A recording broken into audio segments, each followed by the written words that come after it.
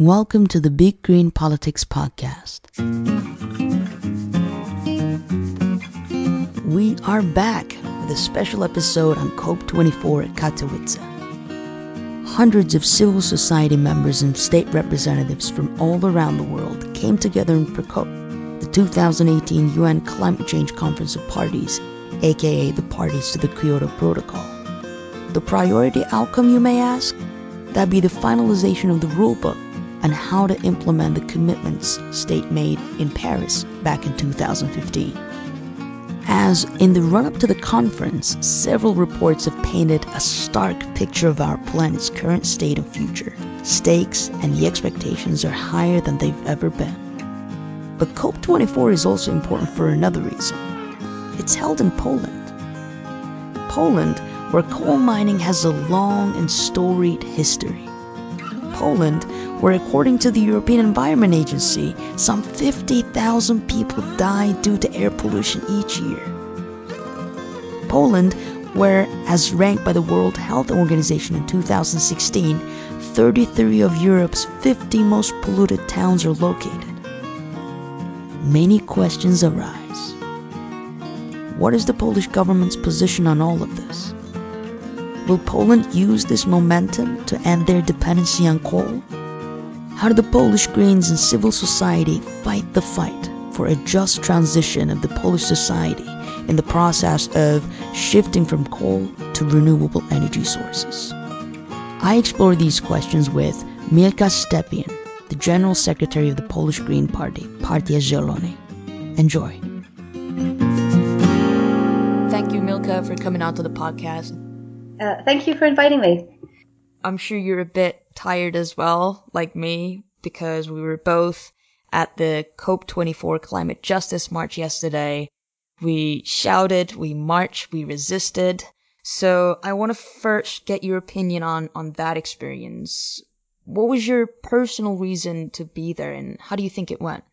My very personal reason is my daughter. I have a 4-year-old daughter, and I'm worried sometimes about what her future will look like. And this is actually one of the main reasons why recently I've gotten so strongly involved in politics and in green politics. And on a wider scale, we wanted the green presence and our attendance there to be as high as possible. So we tried to get as many Greens from Poland, from Europe, and globally to be there and show how important this issue is for us, that it's our priority at the moment.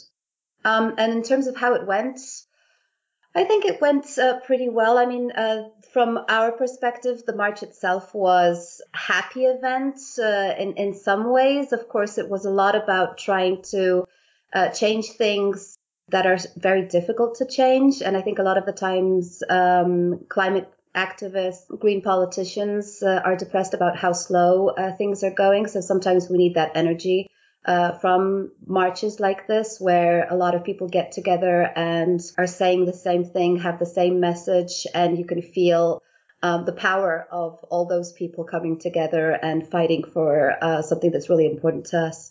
In terms of another aspect of how it went, I think one of the downsides was the amount of police there. And I was just more about specific, to mention that. and more specifically that a lot of people were stopped at the borders, but also coaches coming in from different places in Poland were stopped before getting into Katowice. The vehicles were searched. People were their documents were checked, and so some of the people were actually late for the march. I've heard that some people didn't even manage to make it at all. So I think this is one of the reasons why there weren't as many people as there could have been.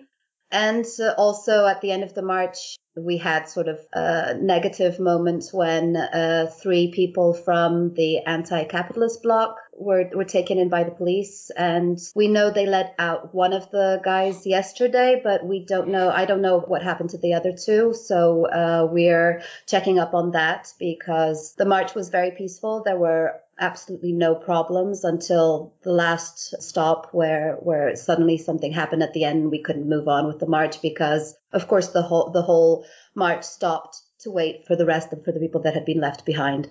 It was quite an experience to see so many police there. And I mean, they were in full gear. They were prepared for riots. Very much so. Yeah, so I think this was a bit disconcerting, especially since, I mean, I've never been to a green protest where there would be any sort of riot. So I think they were expecting a little bit slightly different crowd, which is strange because they should know what kind of protest they should be preparing for. And I'm not sure. I know that in the main media, which is under the control of the current government, they tend to demonize ecologists. I mean, it's pretty popular in Poland to call ecologists eco-terrorists, and they try to give us a bad name. So this could have also they were hoping maybe that we would do something to get them all riled up and something bad to happen. And that didn't happen. I think the group was very positive, they showed a lot of solidarity. Nobody wanted to go further after they'd taken out three of the members of the protest. So I think this is very telling of what kind of people were at the protest yesterday. Yeah, and I mean, when it comes to the media, I don't think they're going to say, yes, the protests were very peaceful, but we still arrested people. I'm sure that's not going to be what they will be saying. But when it comes to the police presence, I would say the number of policemen and women was almost equal to the number of actual protesters. I actually asked one of the police officers how many of them had come in, and he told me it was 2,000 police officers. And to add to that, you had army members. I saw them walking around in sort of camouflage clothes. And you also had some sort of secret, the guys in disguise walking in the crowd. You could tell who they were because most of us were very colorful and very involved. And then you had a few men in dark clothes trying to not very environmentalist. Yeah. Yes, exactly. So there were a few of those. I mean, generally, you can look at it from two perspectives, so that they were trying to make sure that we were safe, or I'm not really sure. I don't know what specifically they were expecting and why they were expecting such a huge turnout and they prepared to such an extent. So, I mean, we probably will never know. Exactly. But I guess it's also important to think about what we had expected from that march as well. I mean, one, yes, we were trying to tell the participants of the summit, we're there, we see you, we're watching you, we're here just to put pressure on you as well in the whole process. But what I found more interesting than that was the people watching us on the pavements and from their windows and balconies while we were marching. And to me, if at least a couple of those people Googled why we were there instead of just straight up buying the state propaganda, then I think that's a win. What do you think? I think so too. I mean, in Poland, awareness about climate change is quite low. We've had many years of propaganda, of denialist propaganda here. So even when I talk to some people that I know that are not so strongly involved in the green movement, they repeat a lot of the denialist arguments. And I think one of the biggest things we have to work on over the next couple of years is making people realize that that is propaganda and that we really do have a lot of work to do right now. This march and protest was a great way to do that. One of the tools that we could use. I agree. I mean, one of the noticeable things was that a lot of the people from Katowice themselves did not participate in the march, but they were looking on. And what they saw was a group of peaceful protesters with a lot of women, children, people who were smiling, singing, and talking about important things. And I think this positive message will show them that, it's we're here to do something together. And I think that's an important message. And I think a lot of the people who were expecting maybe eco-terrorists, the eco-terrorists that they've heard about, were surprised, and they will Google it and they will read a little bit about it. So I'm hoping that there will be a movement forward. And I am seeing more interest in the Greens in recent months, and I think that there is something changing. Oh, absolutely. And enough about the protest and march, and let's go into more darker stuff in policy. At the UN summit, the participants were greeted with a shrine of actual coal, and not only that, but also different products made from coal. Coal made into soap, coal made into earrings, other jewelry, coal under glass, coal in cages, just lots and lots of coal were displayed, while the Polish coal miners band, dressed in smart black uniforms, wearing traditional miners' caps, played for the delegates arriving at the convention center. And when you look at the sponsors of the event, you see coal companies. So, considering all of these factors, should we and can we expect real results and actions to be taken from the summit, or is it just all symbolic? Well, I think even more worrying than this, I mean, because if you had this, but it was sort of approached differently as maybe part of Silesian history, because Silesia or Katowice, where you have the summit, is a coal mining, a hard coal mining region, and it's been so for many years. So you have a huge coal history there. But over the last 30 years, a lot of the coal mines have been closed down. And what has been created around this is sort of like a post-industrial museums, post-industrial and post-mining memorial, I would say, in a way. At the same time, you still have working coal mines. So, I mean, if all of these exhibitions had been to show, okay, we're moving away from coal, but we want to thank our predecessors for what they did for the region, this would be fine, because you have coal mine museums in the region where this is precisely what they do. Unfortunately, this symbolism was not only about that. It was pretty much emphasized by what the Polish government was saying publicly.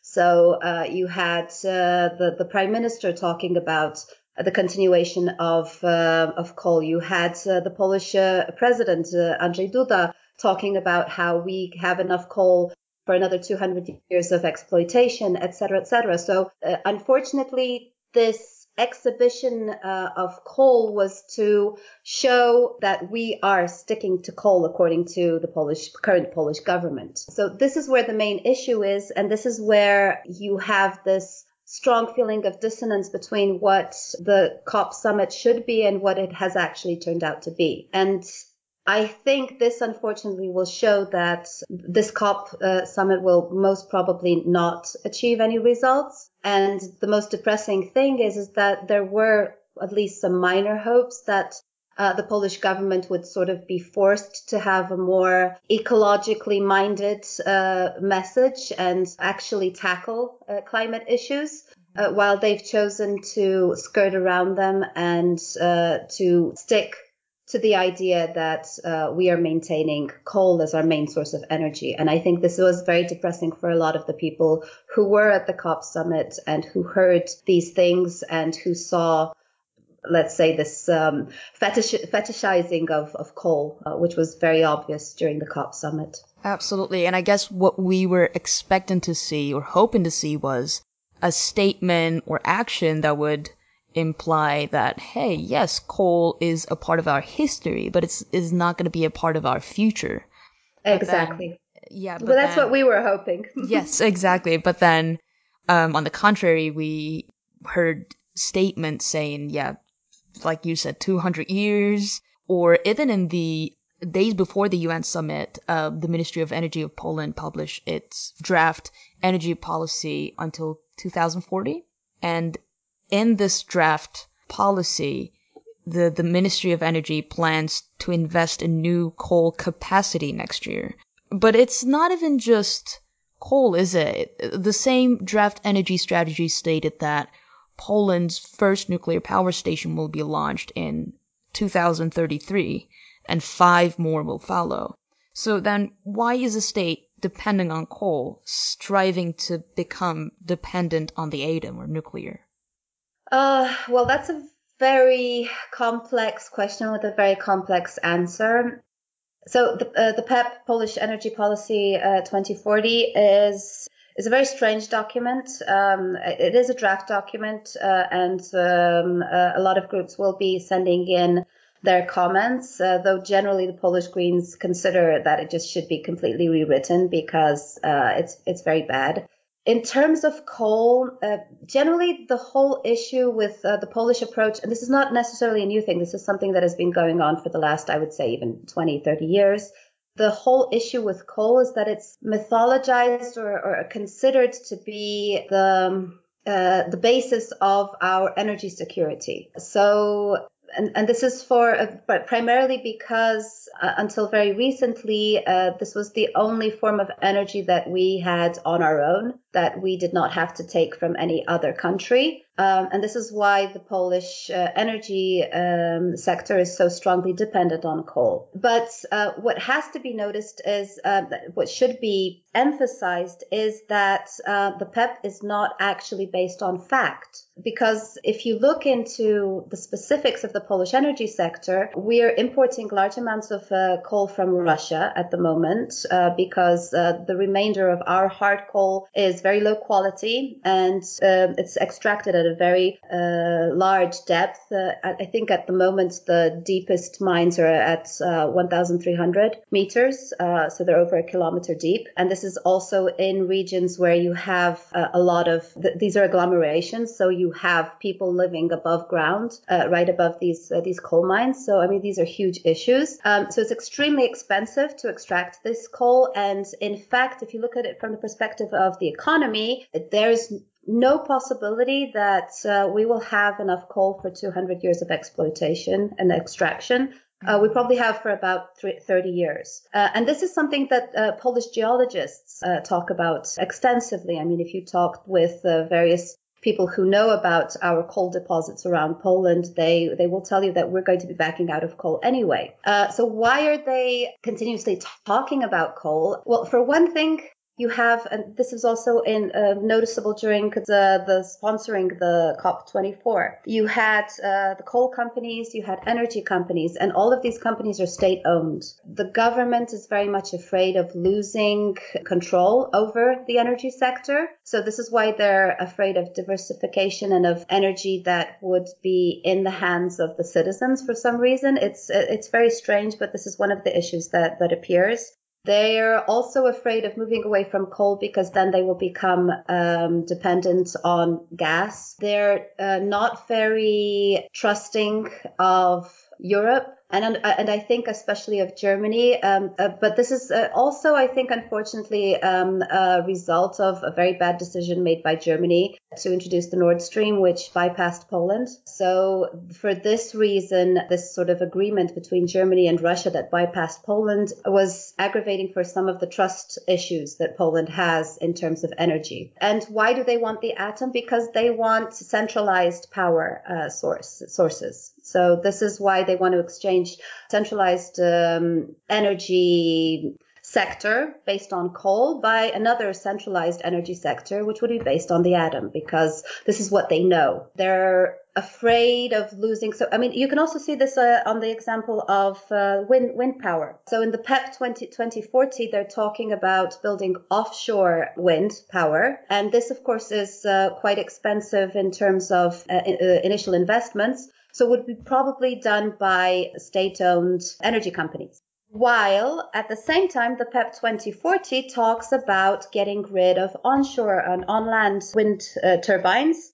And they've recently, in recent years, done a lot against our on-land wind turbines. So it's become increasingly difficult to build new wind turbines. And they haven't been really very helpful in supporting people who want to invest in wind turbines. So over the last couple of years, we've actually had a fall in the amount of wind turbines that have been introduced in Poland. And this is because of legislation that was introduced in 2016 by the current government. So this all shows that one of the things they're very much afraid of is that they will lose control over the energy sector, which is, of course, against current trends, because the current trend is heading towards decentralizing energy and towards people producing, making their own energy and creating networks made up of small energy plants or I don't know, or creating your own personal energy at home. This seems to be their main issue, that they're very much afraid of losing control of all of this. That's why they want to introduce these big nuclear power plants. Mm-hmm. And what about Poland's strong mining labor unions? Does that play a role in Yes. political power not being able to take on them?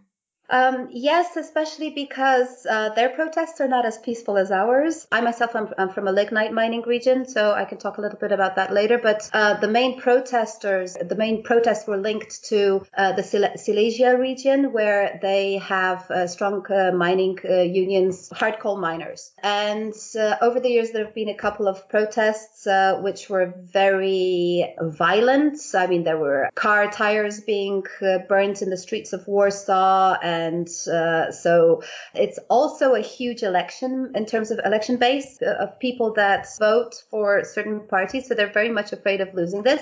At the same time, it's a little bit of a myth, because over the last 30 years, you have had the whole hard coal mining sector restructurized, which means basically that there have been a lot of losses in jobs in both the hard coal and the lignite coal mining sector. And a lot of it was done without much preparation. So you didn't have a just transition in most cases. And what's basically been going on is the mining sector has been restructurized without them actually stating it publicly. So, for example, at the moment we have 21 hard coal mines in Poland, 12 of which will be closed down within the next couple of years. Mm-hmm. So even though publicly they're saying that they're not going to be moving away from coal, in fact, it's going to happen anyway. Yeah. When we try to address Poland's unique history with mining, just transition, just like you mentioned, it often comes up because, yeah, it is a community with long mining history, and they're voicing their concerns over the use of renewable energy sources. But I guess at this point, the issue of just transition is also being used as a tool to slow down the whole process of transitioning into a green economy. I don't know if you would agree, but I was wondering how Greens can frame their position on this in a way that will allow them not only to offer substantial solutions and policy proposals for a just transition, but also to keep the process going no matter what at the same time. Well, I'm actually working on that in my region. So my region's, this is in the eastern Greater Poland region of Poland. It's a lignite mining region. Since 1990, it's lost about 70% of its jobs in the mining sector and the coal-fired energy sector. And I mean, basically, my region has one of the highest unemployment rates. It has high migration rates. It's very typical for a coal mining and energy plant region. But at the same time, for the last 30 years, it has pretty much been left to itself. So there has been no plan in place about what to do. And the issues are becoming increasingly more difficult because you have the rising prices of coal emissions, CO2 emissions. So this influences how the local energy plants works because, of course, lignite emits more. So it's harder hit by such issues. So from my perspective working here, one of the things I try to do is to make sure that all of the people that should be involved in the process are involved. And this is what I'm working on right now, because a lot of the time the authorities tend to skip people that they don't think are very important in terms of elective voices. So you don't really have, for example, the farmers from the region invited who have been hard hit by open pit mines. So I think in terms of green policy, it's pushing for just transition that makes sure that everyone is taken into account, that is involved in the process, knows what's going on, and that includes miners, because one of the things I've heard from local miners is that, okay, we understand that we're going to be moving away from coal, because I think actually the politicians understand this less than people who are here on the ground. They know about what's going on because it influences them directly. So what they want to know is they want to know specifics. When are we closing down the mines? When are we closing down the energy plants? What should we do next? And this is something that I've been trying to push forward here in my region so that there is a timetable. Yes. A lot of them are, I would say, more knowledgeable than some of the politicians I've met. So they know about climate change, they know about emissions, they know about the issues with coal and with coal prices at the moment, and they need a timeline. They need a time frame. They need to know what will happen to their jobs, to their families, to the region. And so I think from our perspective, what we need to push is for a just fund. I know that the European Greens are working on a just transition fund that can help regions like mine, which would very specifically go towards very specific goals so that it wouldn't be spent, for example, on greenwashing, because you have a lot of greenwashing attempts in Poland, but would be spent specifically on the needs of these people who are in the region and who want to know what their next step will be, what their future will look like. Because if you go in and say, okay, we'll just build lots of solar panels here, and you go over to a miner and you tell him this, and he tells you, I've worked in the mines for 30 years. I don't know anything about renewable energy sources. Yeah. I need you to help me. So to keep it in contact with the people and not just a policy that is abstract and that doesn't take into account very specific issues, very specific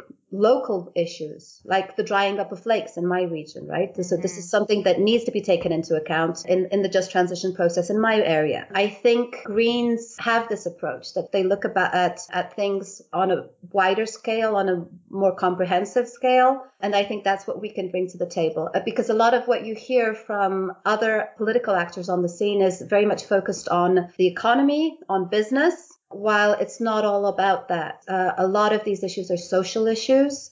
A lot of these issues are about making people feel safe and making them feel that they are part of the process, that they know what's going on, and that somebody is talking to them and taking them into account, that their voices are being heard. Yeah, and this sounds like an issue that obviously Greens are taking on and working on, but also sounds like it's a core issue of civil society. It's grassroots. Yes. So what kind of actions are they taking, the civil society organizations? And are you, Polish Greens, cooperating with them? Yes, very strongly. Most of the Polish Greens are rooted somehow in civil societies. I'm involved in two local organizations. One of them is a feminist organization, and the other one is participatory democracy. A lot of the background of most of the Greens in Poland is like that. A lot of us are linked to the smog alerts, which are groups that are fighting smog in Poland, with ecological organizations, and we cooperate strongly with them. I think this is always an issue. There's a bit of distrust between organizations and those of us who decide to go into politics because they're afraid of mixing these two issues. On another hand, at a certain point when you're doing mostly activism and you're working within NGOs, at a certain point you reach the sort of glass ceiling where you can't go any further because nobody's listening to you on the other side. The politicians are not listening to you. So that's why a lot of the people who start out in organizations go into green politics, because they want somebody on the other side who will listen to them and who will connect. And I think this is very much true of Poland. And I personally work with a lot of organizations that deal with the energy transition and climate issues. And we've developed a lot of trust between each other. We do a lot of work together. And I think the main thing is to be very upfront about how we can connect these different things, being direct about who you are, why you're in politics, and about why you need to find common ground and work together, because we do have the same aims. And speaking of politics and Polish Greens, Poland just had local elections, and the Greens can be said to have done moderately well. So would it be right if we said the Green Wave is now taking place in Poland, or will be taking place in Poland soon? And if so, what are the Polish Greens doing to build a structure upon this wave so that it won't fade away? Well, these last elections were, we've been working on a plan for the last 2 years. We worked on the plan to participate in these last local elections, and we're We're very proud of ourselves because it was a lot of hard work. So we're happy that we managed to make a bit of a splash. It's definitely not a huge success, but from our perspective, it was a movement forward. And over the last couple of months, we've seen a huge increase of memberships coming in. So the Green movement in Poland is growing. I think there are probably about twice as many members as we had even a year ago. Generally, this year has seen an increase in Green membership. So I think it's not only connected to the elections, but also to green issues being more important. Like I said, we've had a lot of very bad ecological decisions in Poland over the last couple of years. So this has also influenced, made people notice how important these issues are also from the political perspective. Right now, there's a lot of trees being cut in Poland, in towns, in villages, in the countryside, but also in national parks. So this has made people more aware and more willing to get involved. So I would say, yes, there are more people ready to take on politics as a way of achieving results and changes in the ecological sphere. And the next elections, so next year we have the European Parliament elections, and we have our Polish parliamentary elections in the same year. There's about 4 months in between. So it's going to be very intense. We are preparing. We hope that this will be another step forward, and we hope that next year we will be able to say that we have our first Polish parliamentaries, and also hopefully we'll also be able to join the European Greens in the European Parliament. But at the moment, it's very hard to say exactly whether we will be running independently as our own election group, or whether we will have to go into some sort of coalition, because the political scene in the moment in Poland is quite complicated, and it's changing very rapidly over the course of even 2 or 3 weeks. So we'll be able to tell you more about that over the next couple of months. I would say probably by March there will be more coherence about what's going on. And the structures, yes, because that's important. So as we're having an increase in the number of people joining us, a lot of the work we're doing at the moment, and this is what our co-chair people are doing. So Marek Kosakowski and Gosia Tracz at the moment are traveling a lot around Poland and helping people to set up local structures. So over the course of the next 2 months, as far as we've counted, we'll probably have another 15 new local groups. So this is showing how quickly we're growing. I would say that we've had a couple of 100 people join the party over the last 6 months or so. Wow. So it is. Yeah, it is huge. I mean, and also a lot of people are just interested in what we're doing and trying to find out. Last year, we prepared a very broad program, the Polish Greens program, which is the basis for all our political movements over the last few months. And so the important things are that we focused on what we consider to be the most important issues and what people consider to be the most important issues, which is smog. So we have a whole separate chapter on smog. We have the energy transition as a separate chapter. And we're focusing very strongly on these ecological aspects because, in our opinion, even if other parties take up this topic, they don't prioritize it. While we do, we always prioritize fighting against climate change and the energy transition and fighting for an earth, an environment in which we can live and be healthy. Yeah, great point to end on, and fingers crossed. Good luck with the elections as well. I'm sure we'll hear more about that from you soon. And thank you again, Milka, for coming out to the podcast. It was a pleasure to talk to you. Thank you. It was a pleasure to talk to you too. And I hope next year we'll be able to talk as Greens who have actually managed to get in somewhere and start changing things. Fingers crossed. Thank you.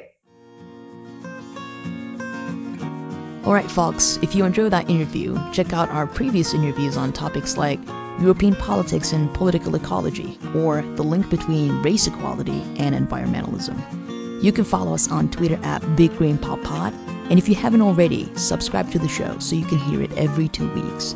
You can find us on any podcast platform. Thanks so much, and see you in 2 weeks.